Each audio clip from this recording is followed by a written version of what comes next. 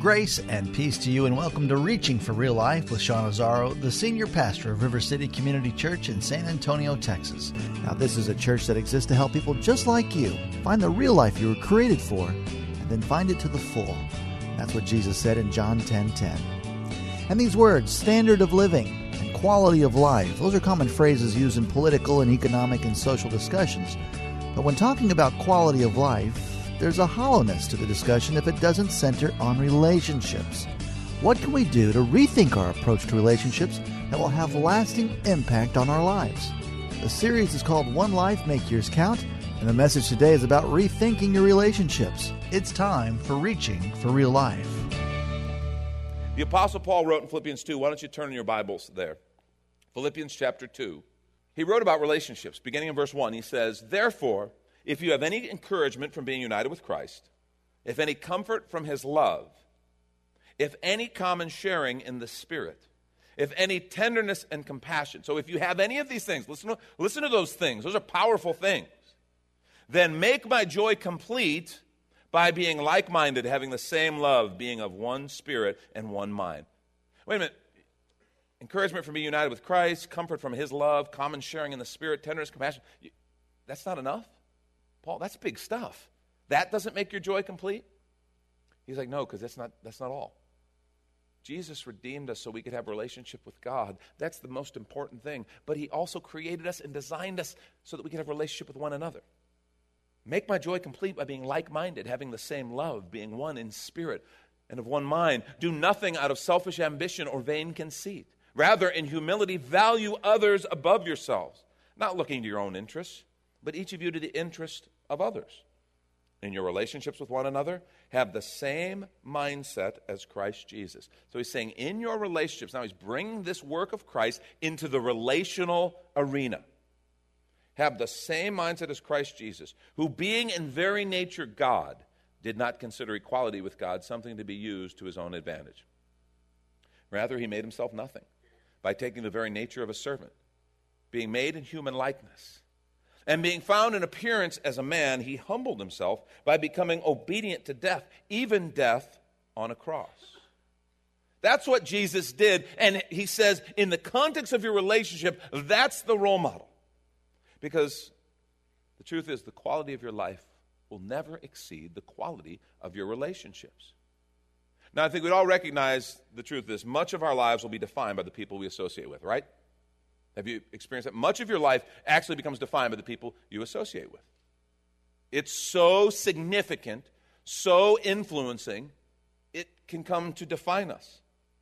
Proverbs 17, verse 17 says, "A friend loves at all times, and a brother is born for adversity." That's an interesting passage, isn't it? A friend loves at all times, and a brother is born for adversity.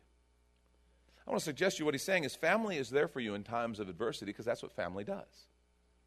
I mean, there are some families that are so broken that they don't walk in that. But in times of adversity, when kind of the chips are down and you got to go depend on someone, most often it's going to be family. That's just kind of how it works. They're there because they're your family. They have the common history. They have that common kind of bond of family. But understand, there's different from a friend. Your family may not actually like you. I mean, they may not want to hang around with you. I hate to tell you that. Am I being harsh here? I mean, they may not. Family has to love because we're family. That's what we do. But friends are different. That's why he says a friend loves at all times, because friendship's unique. Friendships we choose, don't we? We choose them. And how you choose makes all the difference. So significant. How we choose in these friendships makes all the difference. I want us to look at this idea of life-giving relationships. Because there are some relationships, when you choose these friendships wisely, they will be life-giving. Versus, and we all know these exist, life-sucking relationships, right? Ever had life-sucking relationships? Yeah. You're laughing because you have. Don't get me wrong, those people are still important to God. Those are people we still have to show kindness and compassion to, but you know a life-sucking relationship when you see it.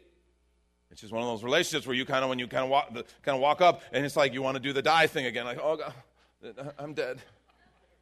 Don't talk to me. I'm unconscious. No, because it seems like there's always, it's a one-way thing. It's a taking. And I'm not saying we get to remove all those people from our lives completely. I don't say that at all. I'm just saying you better know the difference between the life-giving and the life-sucking relationships. And you better have plenty of life-giving relationships. Otherwise, you'll never experience the one life that Jesus designed you for. Life-giving relationships. This morning, I want to real quickly go over 5 qualities of life-giving relationships. Number 1, life-giving relationships model mutual submission. Model mutual submission. That's Paul's overarching theme here. Mutual submission to something bigger than ourselves. Amos 3:3 says, do 2 walk together unless they've agreed to do so? I could have used the word life-giving relationships model mutual commitment, and that's significant. But I like the word submission, because submission is something I kind of have to do just within me. When I submit to something, I am saying to myself, I'm in. I'm committed, and I am submitted. It's not just me anymore. I'm submitted to this relationship now. I've given myself this relationship. I'm connected with this other person. I'm submitted to this relationship. I don't get to be a free agent anymore. It's a powerful expression. We understand that, like in terms of human relationships, the best example of that's marriage. The marriage example, we're submitted to that relationship. I'm not a free agent anymore. I'm now submitted in the relationship with my marriage partner. I can't just come and go. I can't just run. Stand before family and friends and we say I do. And that's the nature of that submitted relationship. But in other life-giving relationships, there's this idea of being submitted into the context of a relationship. As a pastor of a church, I see people all the time who have no concept of this. And so what they do is they come into the context of a church. And let me tell you something. For the first 3-4 weeks, we're the best church ever. We are. I'm the best pastor ever for the first 3-4 weeks. I'm really good for 4. Once that goes by, though, then all of a sudden I say something stupid that bothers you. Really? Did you have to amen on that? I've been talking for 10 minutes, not one amen. That's what I get an amen on. Really? Say something stupid. Yeah, but you know what I mean. I say something you don't like. Your community group leader does something you don't like. The band plays songs you don't like. Person helping serving donuts doesn't treat you in the way you think you should be treated. And all of a sudden you're like, I am out of here. I am going to a church full of perfect people just like me. Really, and then you go on to the next, and then the next, and then the next. You know, I've told you about that, right? The perfect church thing. Don't look for a perfect church. If you ever find it, don't go there because you'll screw it up, right? That's my gift to you. That's free. But really, it's this. I've seen it happen in people's lives. They go, and this kind of, as soon as someone kind of does something I don't like, says something I don't like, I'm up and I'm out of here. And by the way, that's the way we've been conditioned and socialized when it comes to relationships. As soon as something happens I don't like, I'm up and I'm out. And what the Apostle Paul is talking about, he's talking, no.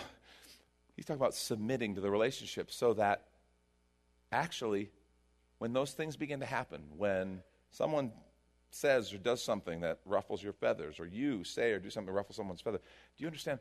That's when the good stuff starts. Because that's when I begin to learn. That's when I begin to confront the issues of my flesh, my carnal nature. When somebody else rubs me wrong, somebody else brings something to me that I don't like, and the only thing that makes me stay is the fact that I'm submitted to this relationship. I'm committed. And I don't care if that's your marriage. I don't care if that's your best friend. This idea of I am submitted to this relationship, so it's not just about me anymore. I'm in. I can't run because I've submitted myself to God and I've submitted myself in the context of this relationship. Life-giving relationships model mutual submission. It starts there. That's the foundation. If you don't have that, you're never going to get to enjoy life-giving relationships. You'll always be hopping from place to place to place, looking for someone who never ruffles your feathers. And folks, when you start going deep in relationships, that's what happens because people become who they are. And we're all just people. Second quality of life-giving relationships. Life-giving relationships require unity of spirit and mind. That's what Paul said.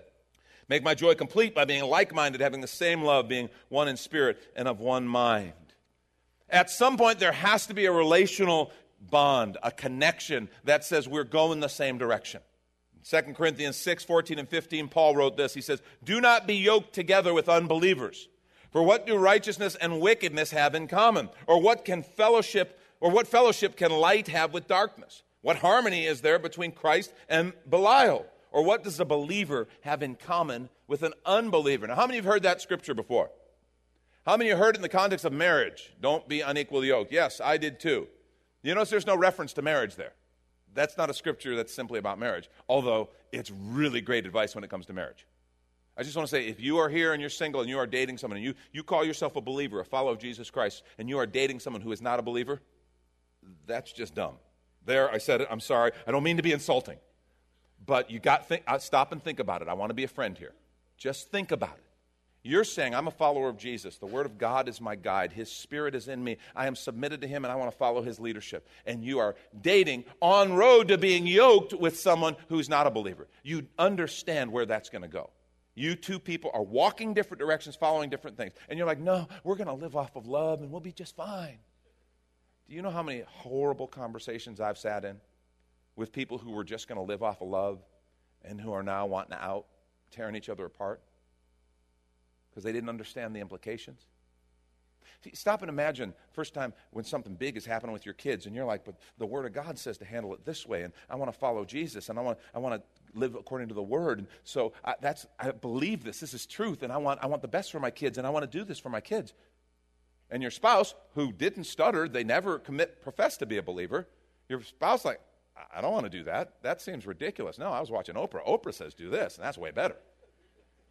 Seriously, think about that. Because that's where it comes to. See, it's not on the honeymoon.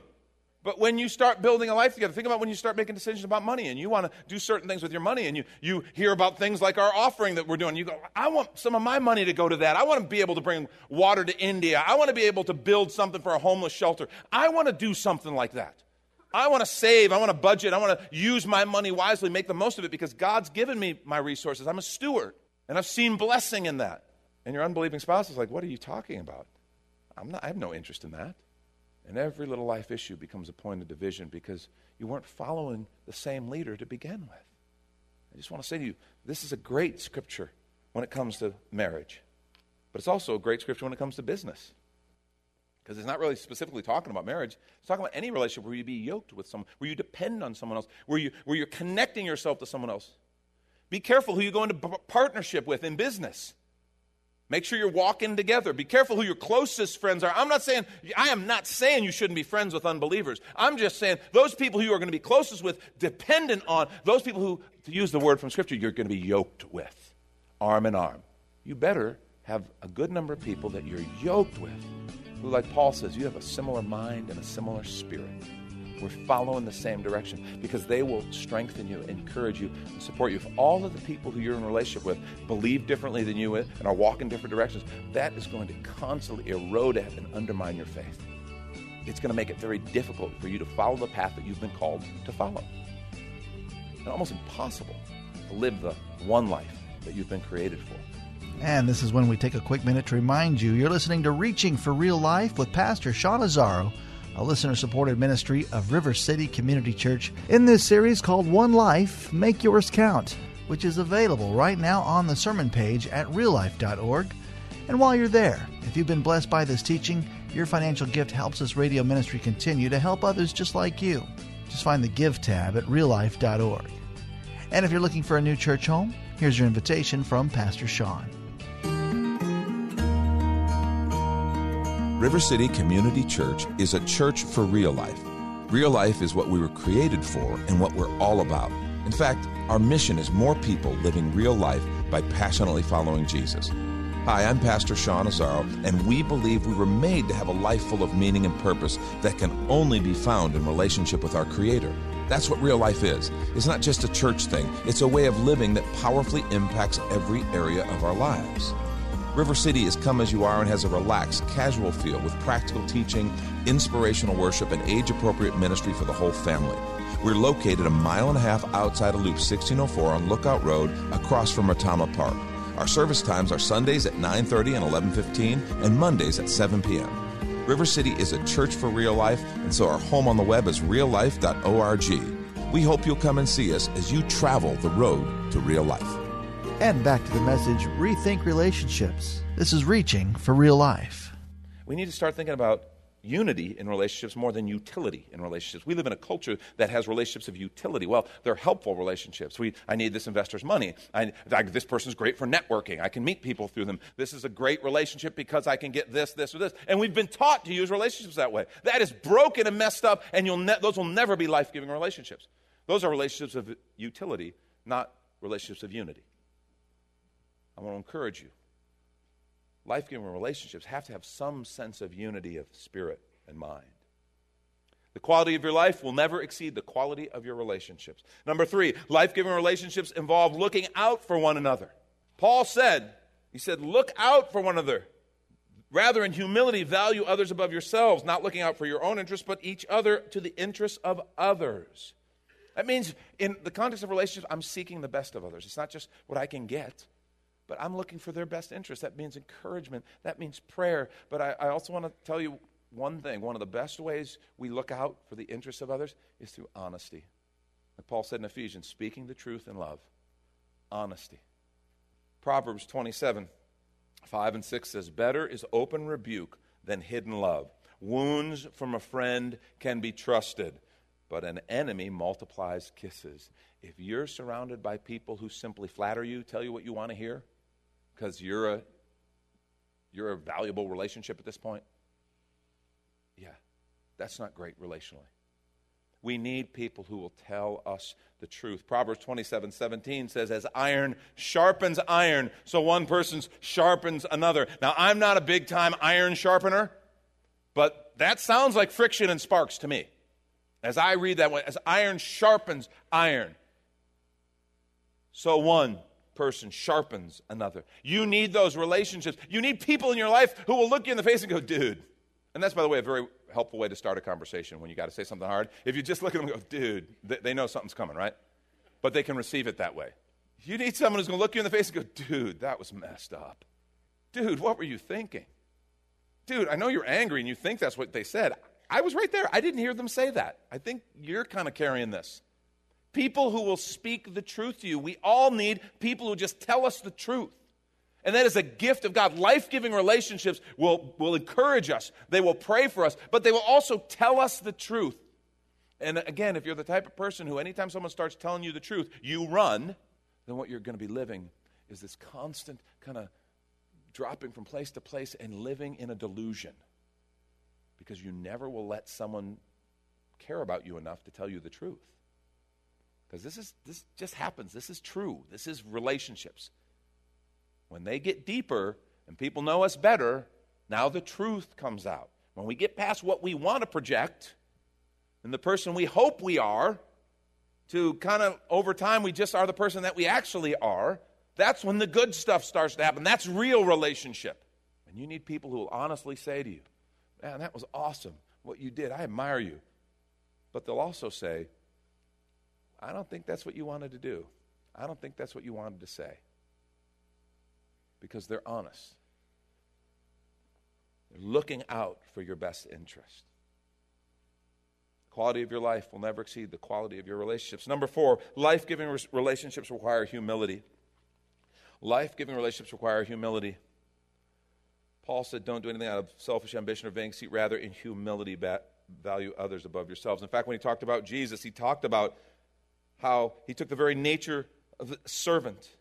Made in human likeness, being found in appearance as a man, he humbled himself by becoming obedient to death. Humility. What humility does is it values others above yourself. And here's just kind of the big thing on this. One of the biggest relationship crushers in our lives is pride, isn't it? Pride, which is the opposite of humility. Pride. Think of how many relationships have been broken with by this simple kind of thing of, you can't talk to me like that. Do you know who I am? I'm a big deal. You can't tell me that. You don't talk to me that way. And all of a sudden that pride wells up. And the first thing we do, pride wells up. Whoever's standing against us, we either blow through or blow around or whatever we have to do. But that pride says, you don't talk to me that way. Do you know who you're dealing with? And that is a relational killer every time. Humility, on the other hand, when someone comes to you and says something that you don't like to hear. And understand, this is whether they're right or wrong. This isn't acknowledging they're right. Humility says, but I care enough about you. You're important, so I'm going to listen to you. I'm going to listen. I want to hear you. And I'm going to pray about it. I'm going to take you seriously because we're in a relationship. I'm submitted to this relationship. We're yoked together. You're one of those people that I've committed to listen to. And you may pray about it, seek other counsel, and come away going, I don't think that's accurate. But pray for me. If pray that God will show me. If I'm missing it, then pray that God will show me. But I've heard you, and you may have to say, I don't agree. But humility says, but I'm going to listen, and you are important. And so I'm not going to let pride stand up and break off our relationship because you said something or did something I didn't want to hear or I didn't want to experience. Life-giving relationships always require humility because I'm submitting myself. It's not just about me, which is the essence of humility. Number 5, and I'll wrap with this, life-giving relationships always require sacrifice. Life-giving relationships always require sacrifice, and Paul's great example of Jesus Christ, who became obedient to death, even death on a cross, and he was telling us, in your relationships, this is what you model. Life-giving relationships always require sacrifice. That's why Jesus died on the cross. But for us, it might be simply saying, you know what? You're more important than my agenda. The sacrifice might simply be your agenda. And saying, yeah, right now, you're standing in the way of my agenda. But you're more important than my agenda. And so I humble myself, and I take time with you. I put my agenda off to the side instead of putting my friend off to the side. Instead of putting that life-giving relationship off to the side. Because we're yoked together. We're submitted to one another. And I put my agenda on the side because you matter. And folks, I want to say to you, life-giving relationships are worth it. They are, and I have to tell you, this is the best I have to give you in this One Life series. These life-giving relationships are a secret and a key, and it's what the gospel is all about. First with God, the ultimate life-giving relationship, but then with one another. I want to challenge you this morning. Let's begin to organize our lives around those life-giving relationships instead of other things. The problem is we organize our life around all the other stuff. Our careers, making money, our goals, blah, blah, blah, whatever it is. I want to challenge you, seriously. And right now you're like, oh, this isn't practical, Sean. It actually is. It's not easy. It's counterculture. But it seems to me I've read somewhere that Jesus was like that.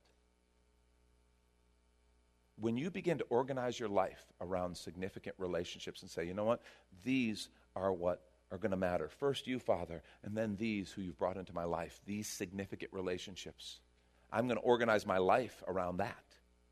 I believe you'll begin to tap into something that sadly eludes most people.